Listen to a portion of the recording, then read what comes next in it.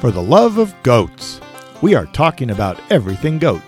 Whether you're a goat owner, a breeder, or just a fan of these wonderful creatures, we've got you covered. And now, here's Deborah Neiman.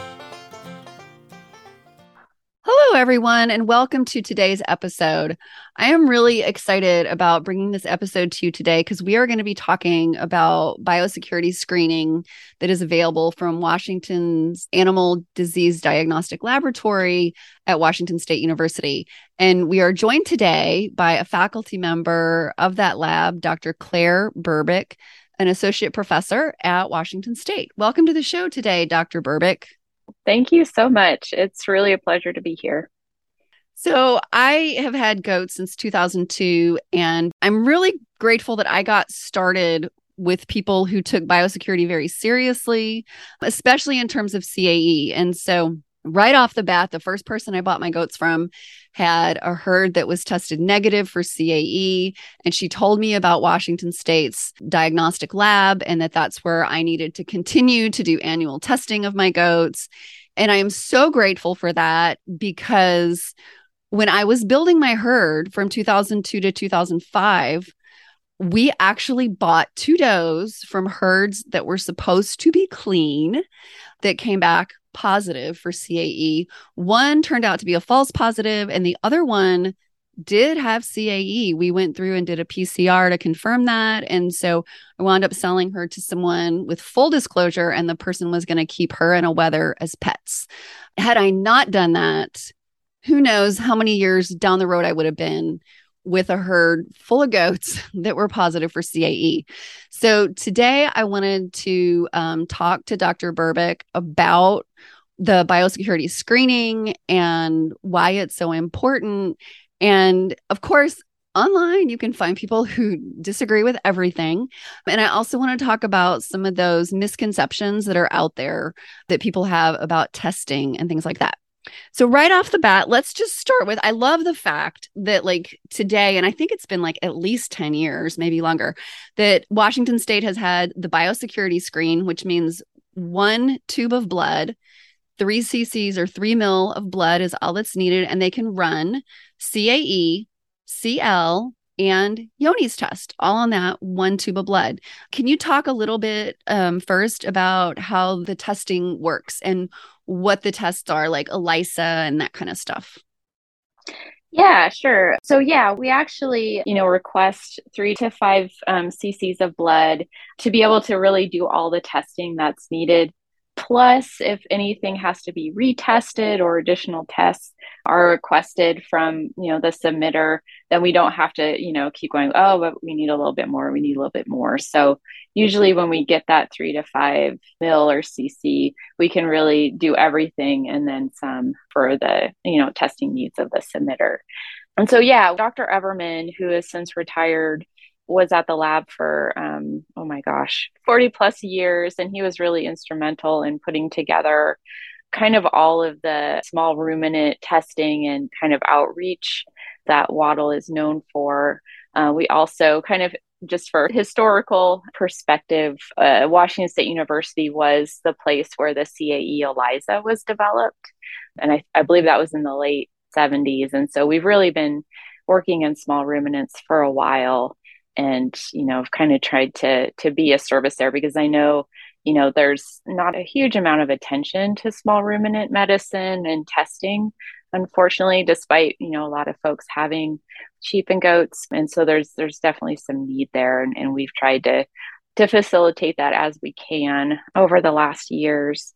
But for our kind of standard biosecurity screen for herds, we have ELISAs for CAE and Johne's disease. And then we have a special CL test, which is the synergistic hemolysin inhibition test.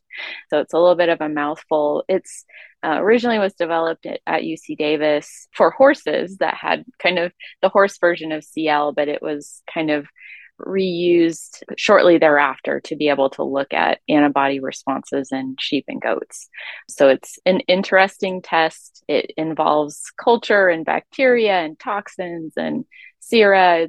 It's very a fiddly test, I would say, but it's what has been fairly reliable for us as far as CL antibody detection goes. Okay.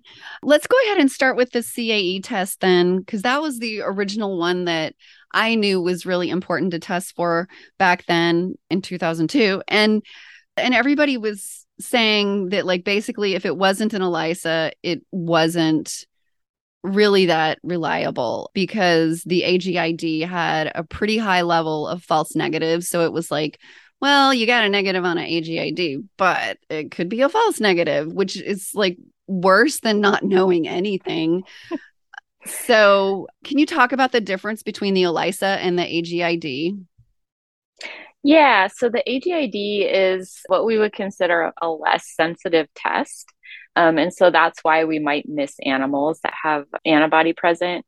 And so the AGID is actually, it's an agar-based test. So we actually use part of, viral protein that kind of migrates through an agar plate with sera that migrates also, and where they meet, they precipitate out if there is an antigen antibody complex, basically. So it's, and I don't want this to come out the wrong way, but it's kind of an old school test. It's one of our, first immunology assays before there were, widespread use of ELISAs.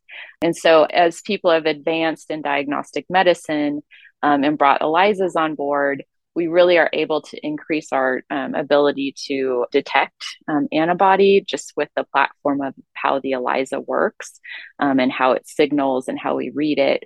And so those tests tend to be more sensitive. Sometimes the AGID can be more specific. And so there are situations where we will use that, not for CAE, but for other viral diseases that we might use it in combination with an ELISA. But the ELISA is a much less subjective test. It's high throughput for us, and it just is a kind of a better test all the way around. And is the accuracy for the ELISA like 99%? So this is where we get into the difficulty with these tests. So we do have sensitivity specificity that's really good for the CAE ELISA. It's slightly better for goats than it is for sheep. The only problem with just looking at the sensitivity specificity of these tests is that it really doesn't tell you the whole story.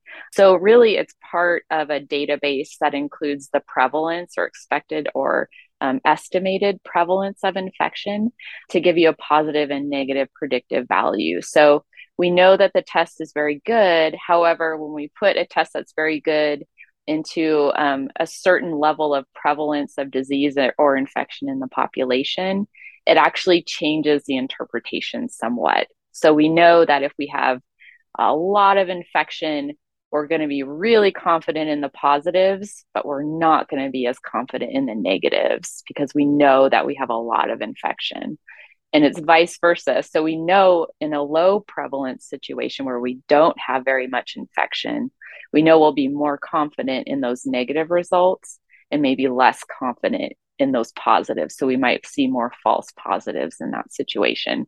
So even though the test has its own kind of intrinsic value, it really has to be interpreted in light of the herd prevalence, herd health, kind of the database that goes along with that herd of origin or the herd of origin. Sometimes we need to go back and say, where did you get this animal from? And what's their testing history? And what's their disease history like, so that we can fully understand and interpret those results. So it gets really, really complicated.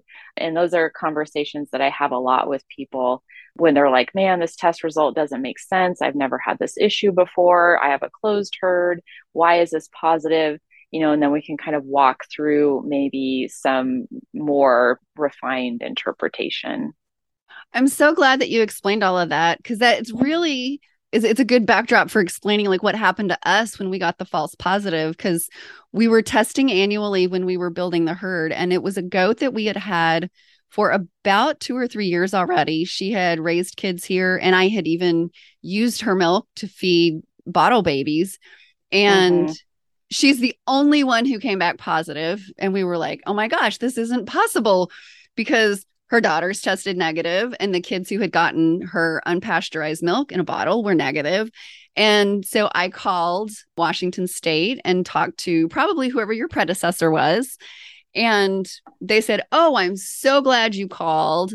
You're right. This doesn't sound like the goat is really positive. So we should do follow-up testing." Is that still the way that you would do things now? Yeah, I mean, I think that's one thing that's always an easy second look to see, is this a consistent finding? Because sometimes it's not, and that can be very helpful. But sometimes it can be, but still be a false positive. So it's not super straightforward. A lot of times retesting is where we start, and then we kind of see where we get from there, and maybe try and dig into, was there some possibility of exposure? I think, when we start talking about some of these things, we get into this a little bit of discussion about the disease itself. And so sometimes people can be very, very surprised at having a positive animal, and they've even tested it before and it's been negative. But one of the things that can happen with CAE, which is a little bit harder to nail down sometimes, is you can have animals that come positive multiple years after they've been infected. So it's a little bit of a delayed seroconversion. And that has been reported. And so that can make things a little bit complicated too. So it's good to have discussions about this and kind of talk through all of the possibilities and exposures and history of that animal to kind of see where you're at with interpreting the test. But it can get really complicated just also based on the nature of the particular disease that we're trying to assess, whether it be CAE or Johne's or CL. There's always a little bit of discussion that needs to happen about the pathogenesis or the trajectory of the disease and some of the things that can be very unhelpful about trying to detect, whether animals are positive or negative in some of those particular infections. Right. I'm glad you mentioned the information about how it can take a while for an animal to seroconvert, because that was one of the things too that we talked about, when I called in like 17, 18 years ago, was the fact that testing that goat's kids that were still nursing would not really give us any good information. Can you talk a little bit about testing kids? Like, when would be the first time that you should test a kid and how accurate those results would be? Yeah, so we do recommend, if we're trying to really assess that individual animal and their status, kind of just in general, to test them when they're 6 months of age or older, just because that's when most of the maternal antibody that they've gotten through colostrum is waning, because we want them to get, beautiful antibodies from, the doe or the ewe, so that they can obviously be protected from disease. But unfortunately, we can actually pick those maternal antibodies up on our antibody tests because they are circulating in the blood. And so that's why we recommend 6 months or older. It gets to be a little bit tricky with Johne's because a lot of times we're not going to be able to detect an antibody response for quite a while past the 6 months recommendation. So a lot of Johne's recommendations, is to start testing them at 18 months to be able to have a better chance of picking up antibody. Okay. So with CAE, if a doe has CAE and her kids have been nursing, are those kids more likely to show a false negative or a false positive, or is it not predictable? It kind of depends a little bit on, on dose and just the genetics of those animals. So it's possible that, if she doesn't have a lot of antibodies, she might not pass it to them. So it could be that they test negative even though they've been exposed. It could be a delay in when we start seeing their own antibody.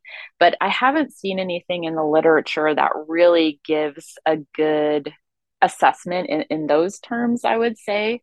Probably the majority of animals that have been infected will test positive by 6 months, but there certainly could be a proportion that are delayed or that don't get infected at all. Okay. One question that I get quite a bit is that people say, well, if a doe has CAE and the milk has antibodies in it, then why doesn't that protect the kid?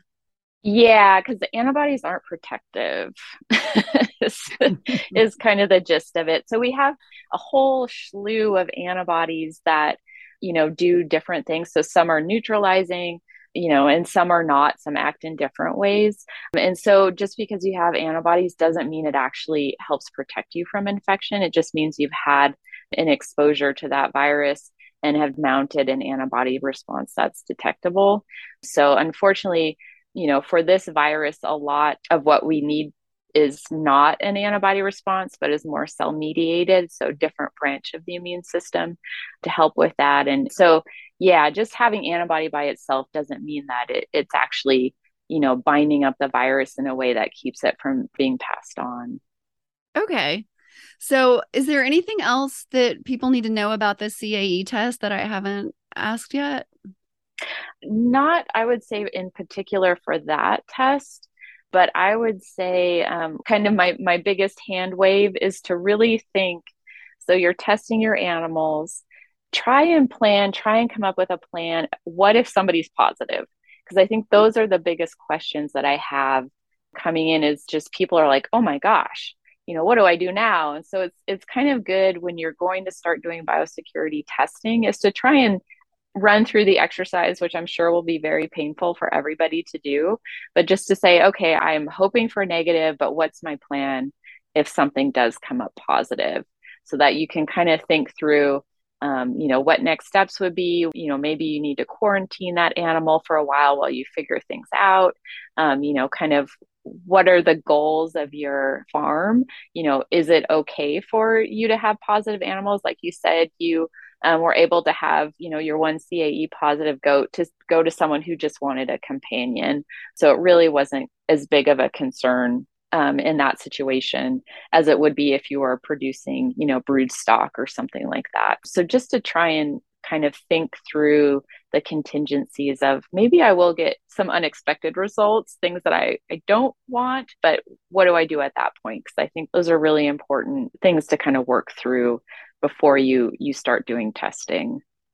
Yeah, exactly. And that's one of the reasons I'm such a big proponent of people doing testing as they're building their herd, because it was so much easier for us. Like the goat that tested positive, she had only been here for a couple months. And so it really was not that big a deal. It's like, oh, she's positive. Okay, she never kidded here. She did not nurse kids. So it was just her. And we had only had her for a couple months. We were not attached to her. Like if we had not done testing and we had waited like years until all of a sudden, we saw swollen knees or lots of cases of mastitis or other symptoms of CAE, we could have been looking at like half of our herd at that point, and goats that were born here that we were very attached to, that we were very fond of, and then it would have felt devastating to think, oh my gosh, what are we going to do with these goats? Yeah, and I've had some pretty awful conversations with people who are in that exact situation because, a lot of folks, these are definitely part of, a business, but also more than that, I would say, for a lot of folks that I talk with. And so it's a really agonizing process to go through.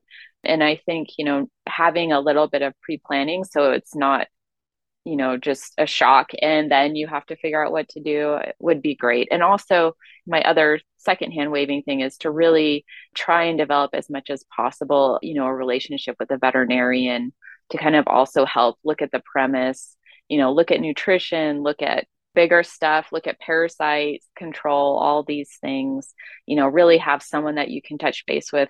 Because when people call us, we can certainly talk through test interpretation, but there's so much more to keeping healthy animals and to doing biosecurity than just these handful of diseases. So, and then we can also confer with veterinarians about test interpretation in light of their understanding of your management and your goals and things like that. So those are kind of my big picture suggestions as far as, maintaining optimal herd health and biosecurity.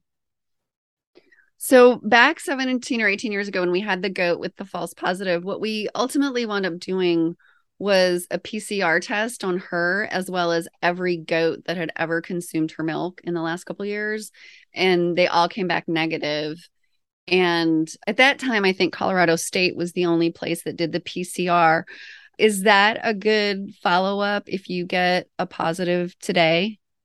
So CAE, the lentiviruses are a little bit tricky. So they have an uncanny ability to hide out in different cells and different areas and also to mutate quite a lot.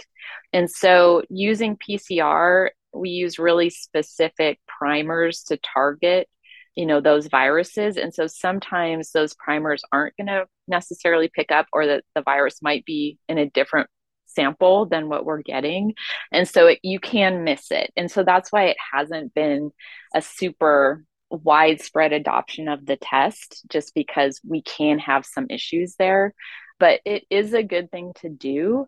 But I think just with the understanding that there can be some issues with that test as well, just because of the nature of that virus. Okay. All right. Yeah, nothing in diagnostics is ever clear cut, unfortunately. Right. Yeah. And a big part of us deciding that it was a false positive was the fact that like every goat, like I think there were 4 or 5 other goats that we tested that had all consumed her milk and that were like a year or 2 old. So like all of them also tested negative on both the ELISA and the PCR. And so we were like talking to multiple people. It was like, okay, I think this is about as sure as we can get. Mm-hmm. And as it turned out, that goat lived to be 16 years old and was as healthy as could be for, the rest of her life. So she was clearly did not have any diseases. Yeah, and I think that's really important because I mean, not everyone would go to those lengths for a particular animal. Some people are like, I just don't want to deal with it. But I think, you can build up a database of information to give you that confidence that, the testing was not reflective of what the status of the animal was. And so, it takes a bit of effort, like a pretty incredible effort on your part, I would say. But it is something that, we can definitely build towards, especially when you're looking at the animals and they're healthy and they're older, animals that have been exposed are continuing to be negative. Those things really help. It's just some people aren't as patient as you. That's very, very admirable.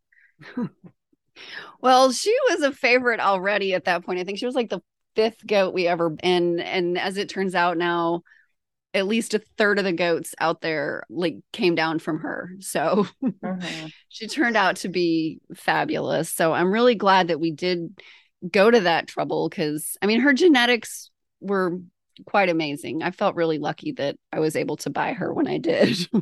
Yeah.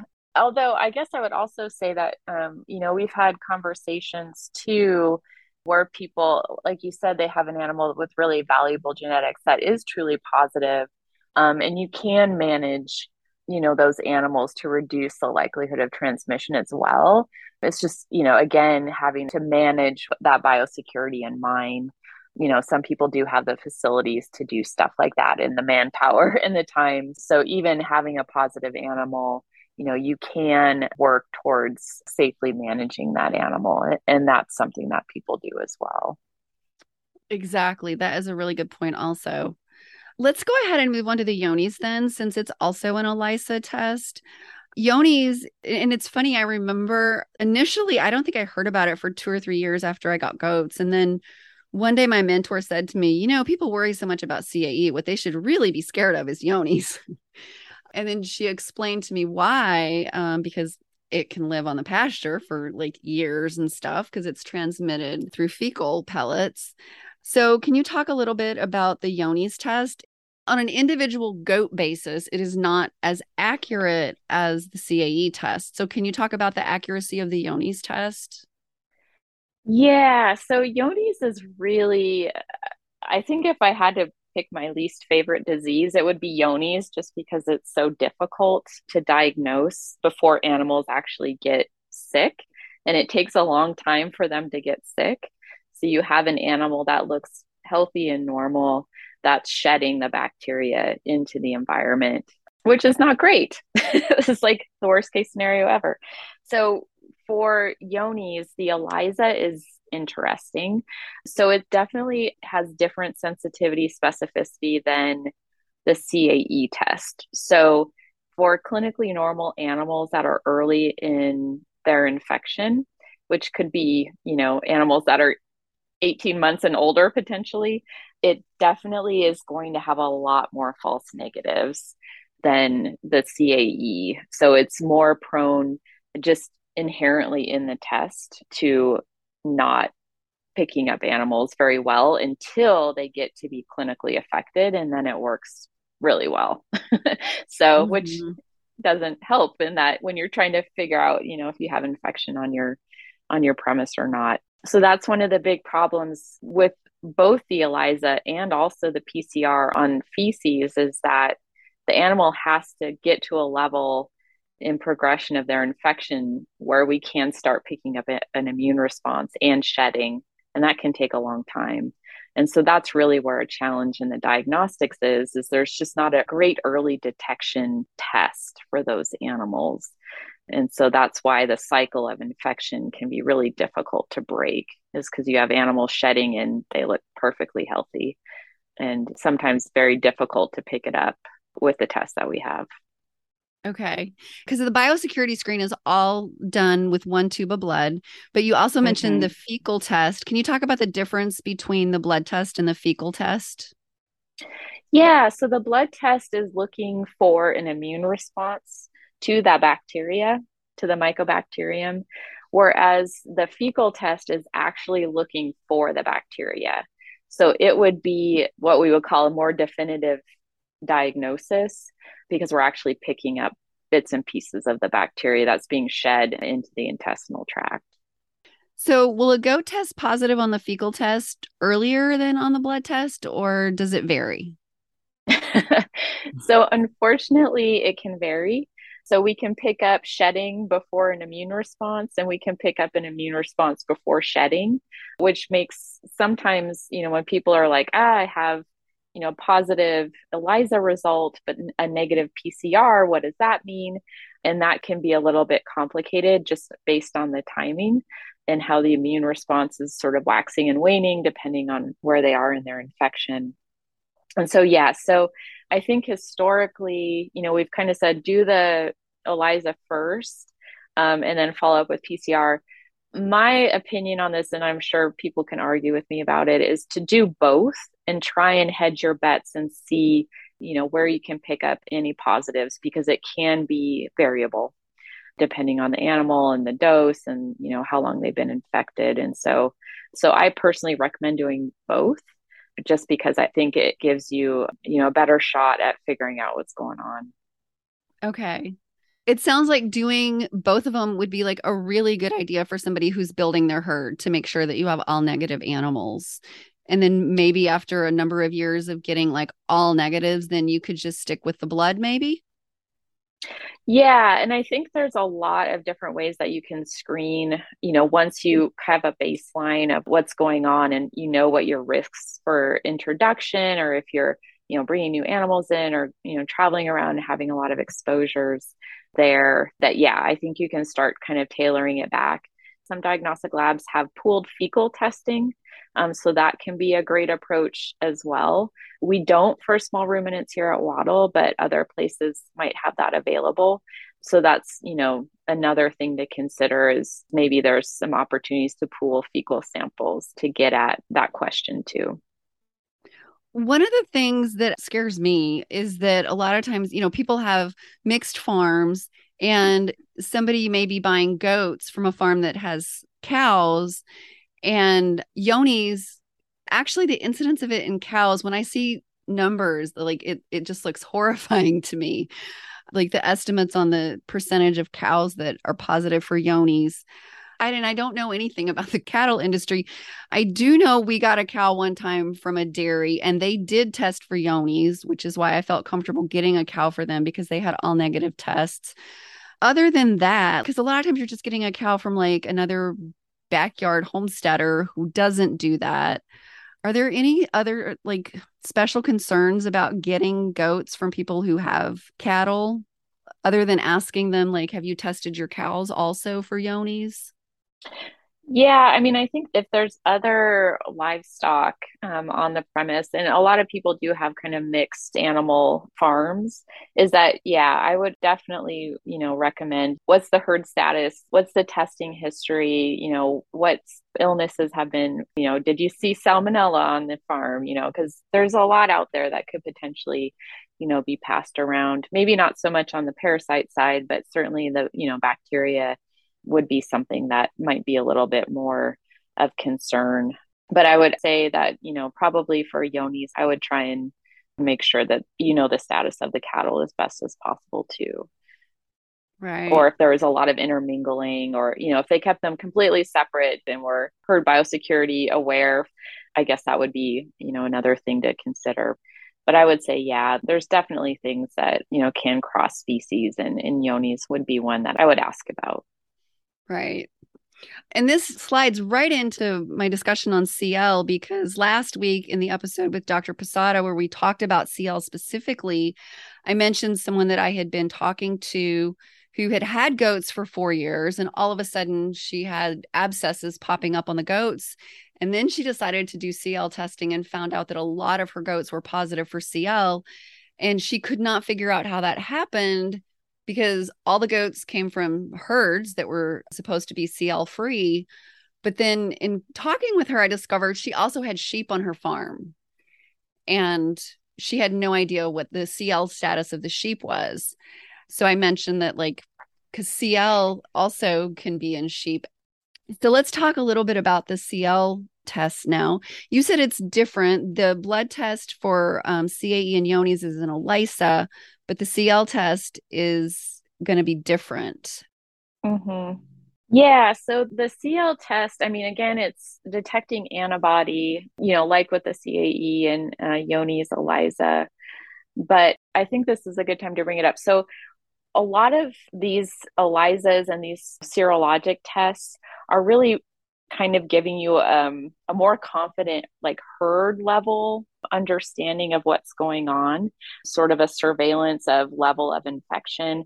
Again, having to look at, how confident you are based on understanding the herd health history and previous testing history, because having positive or negatives or titers, still has to be taken into account what's going on, with this other information that you use to interpret those tests. So for CL, it gets to be a little bit tricky with the serology. I really discourage people from using the serology as for diagnosis of CL.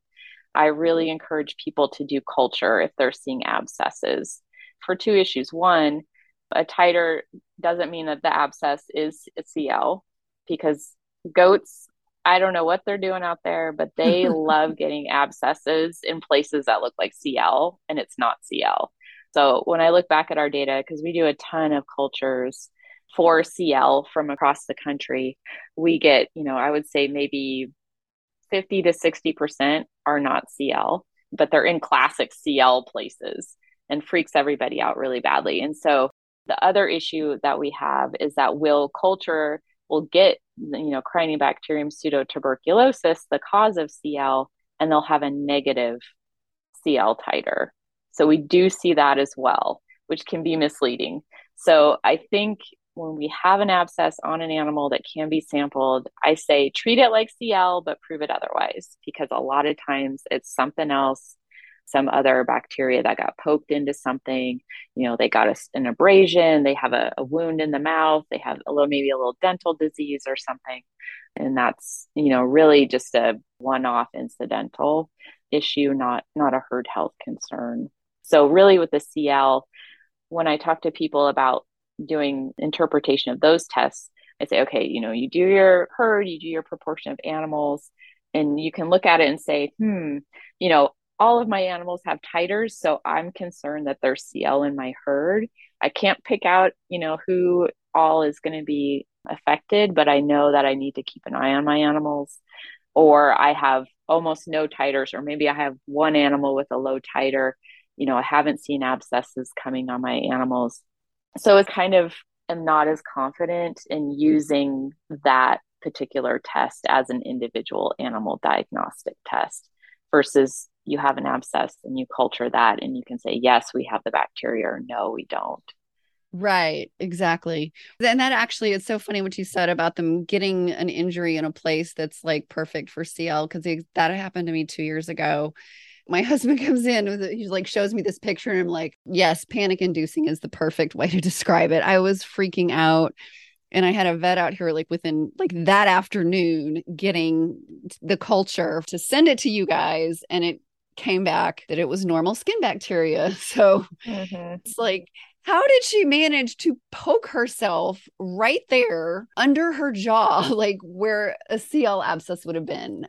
Like if she could have just poked herself somewhere else, that would have been nice. Yeah, unfortunately, we have also had very non-traditional places where abscesses have developed that have been CL as well, which is, when I look at all of, our accessions that come in and say, oh, this was like along the spine, or, it was on a hind leg or something on the side of the animal. So definitely, even if it's in, a very weird area, it could still be CL. So it's kind of both sides where it's like, gosh, that doesn't look like a place where CL would be. It could still be CL.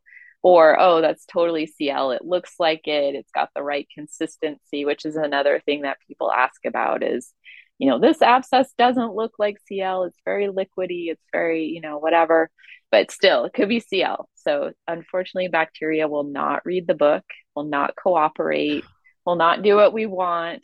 Sometimes they do, but that's when we celebrate. We're like, it actually read the book and did what it was supposed to do.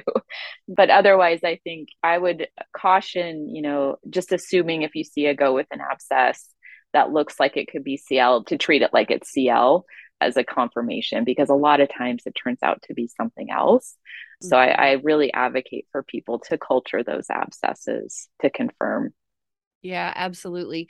And it makes so much sense when you say that it really could be anywhere on the body, because when you think of the fact that internal abscesses for CL can be anywhere in the body, why not on the outside of the body? So, yeah. And we don't see a ton of internal abscesses with our goats, more with the sheep. And they think it's based on, kind of management practices and things like that. But yeah, it definitely, unfortunately, can be anywhere. one of the things I think is really important, because some people may be listening to it and thinking, well, if these tests aren't 100%, why should I do them? And you've touched on this, and I just want to make sure that everybody understands that this is not a one and done thing. You don't just do one test and say, oh, we're all good, or this is bad, we should cull every animal that's got a positive. It's like, this is a screening. It's biosecurity screening. And it's something that you do year after year. And that's where that confidence level gets built up. We started testing like after we had our goats for a year. And so it's been 19 years, all negative tests for the last 17 years. And like, that's a huge level of confidence there to have no positive animals for 17 years. So I sleep really well at night knowing that. Yeah, and I definitely don't want to downplay the use of these tests. But I think, like you said, people are like, well, this is my, black and white answer right here. And unfortunately, it doesn't work that way. You really have to have that holistic view of management, basically. So, what good is a negative test when your animals have mineral deficiencies, or have issues with parasites? So, it's really just part of that whole herd health like compendium that you have, where you are recording, like what their feed is and what their feed needs are, maybe do trace minerals on occasion, or if animals start looking like, they have hair coat issues, do fecal floats, make sure that, you understand parasite loads and, what other issues that could be, kind of regionally important. Do you have flukes that you have to worry about? Do you have like selenium issues or something like that? So it's really just, it's one part of, having a good, healthy herd, but you can't just use it in isolation and say, oh yeah, we're done, we're good, because it really is something that has to be in light of all the other things that are going on. And also over time, like you said, having that many years of understanding of the status of your animals is incredible. So just to be able to say, yeah, we have a really high level of confidence in the health of our animals. This is our record of that. And that's, really, really critical in, keeping animals healthy and also helping other people keep their animals healthy because, we say don't buy problems. And so that's really also kind of the community of people who are producing these goats that are really contributing to the health of the overall community. Yeah, you made a lot of really great points there. And I hope everybody listened to this whole episode a couple times to make sure that you don't miss anything because there's just so much good information here. And one more thing too, that if you raise goats for long enough, at some point you are going to have somebody contact you and say, hey, I bought this goat from somebody who bought it from you, and this goat is positive for this disease. And it feels wonderful to be able to pull out your paperwork and say, well, her mother and her sister and her aunt and her grandmother and all these goats, tested negative. So if she has that disease, she picked it up at some point in the last 5 or 6 years after she left here. But, it did not come from here because we have no control over where our animals go after we sell them. Right. Yeah. And I think one of the things that's great too is having people who have, this much experience with testing and managing disease is that, there's a lot of people I talk to who are brand new into getting into goats. And so they're really trying to get, how do I do this testing? And a lot of times, unfortunately, they're learning a bit trial by fire because they have gotten animals that are positive for something. And then they're just mortified and trying to figure out how to deal with that. So yeah, I think the more information that's out there to support those folks too, the better, with having good mentorship and things like that, because there's a lot of really passionate goat people out there. I've had a lot of conversations over the years, and it's pretty impressive how passionate folks are about their goats. Yeah, exactly. Well, thank you so much for joining us today. Is there anything else you want to make sure people know about the biosecurity screen or any of these tests before we sign off? I think it's just if you have questions, certainly, we're available at Wattle to answer test questions. But, really, I think just kind of think through what you're trying to do with this information and what your goals are for your animals, and really try and find a veterinarian in the area that you can work with that can help with some of the other herd health management type issues. But yeah, as far as the tests go, happy to answer more questions for folks in the future. But yeah, I think we covered everything pretty well. All right, great. Thank you so much for joining us today. I think this is going to be really helpful for people. No problem. Yeah, anytime. And that's it for today's show. If you haven't already done so, be sure to hit the subscribe button so that you don't miss any episodes. To see show notes, you can always visit fortheloveofgoats.com. And you can follow us on Facebook at facebook.com/lovegoatspodcast. See you again next time. Bye for now.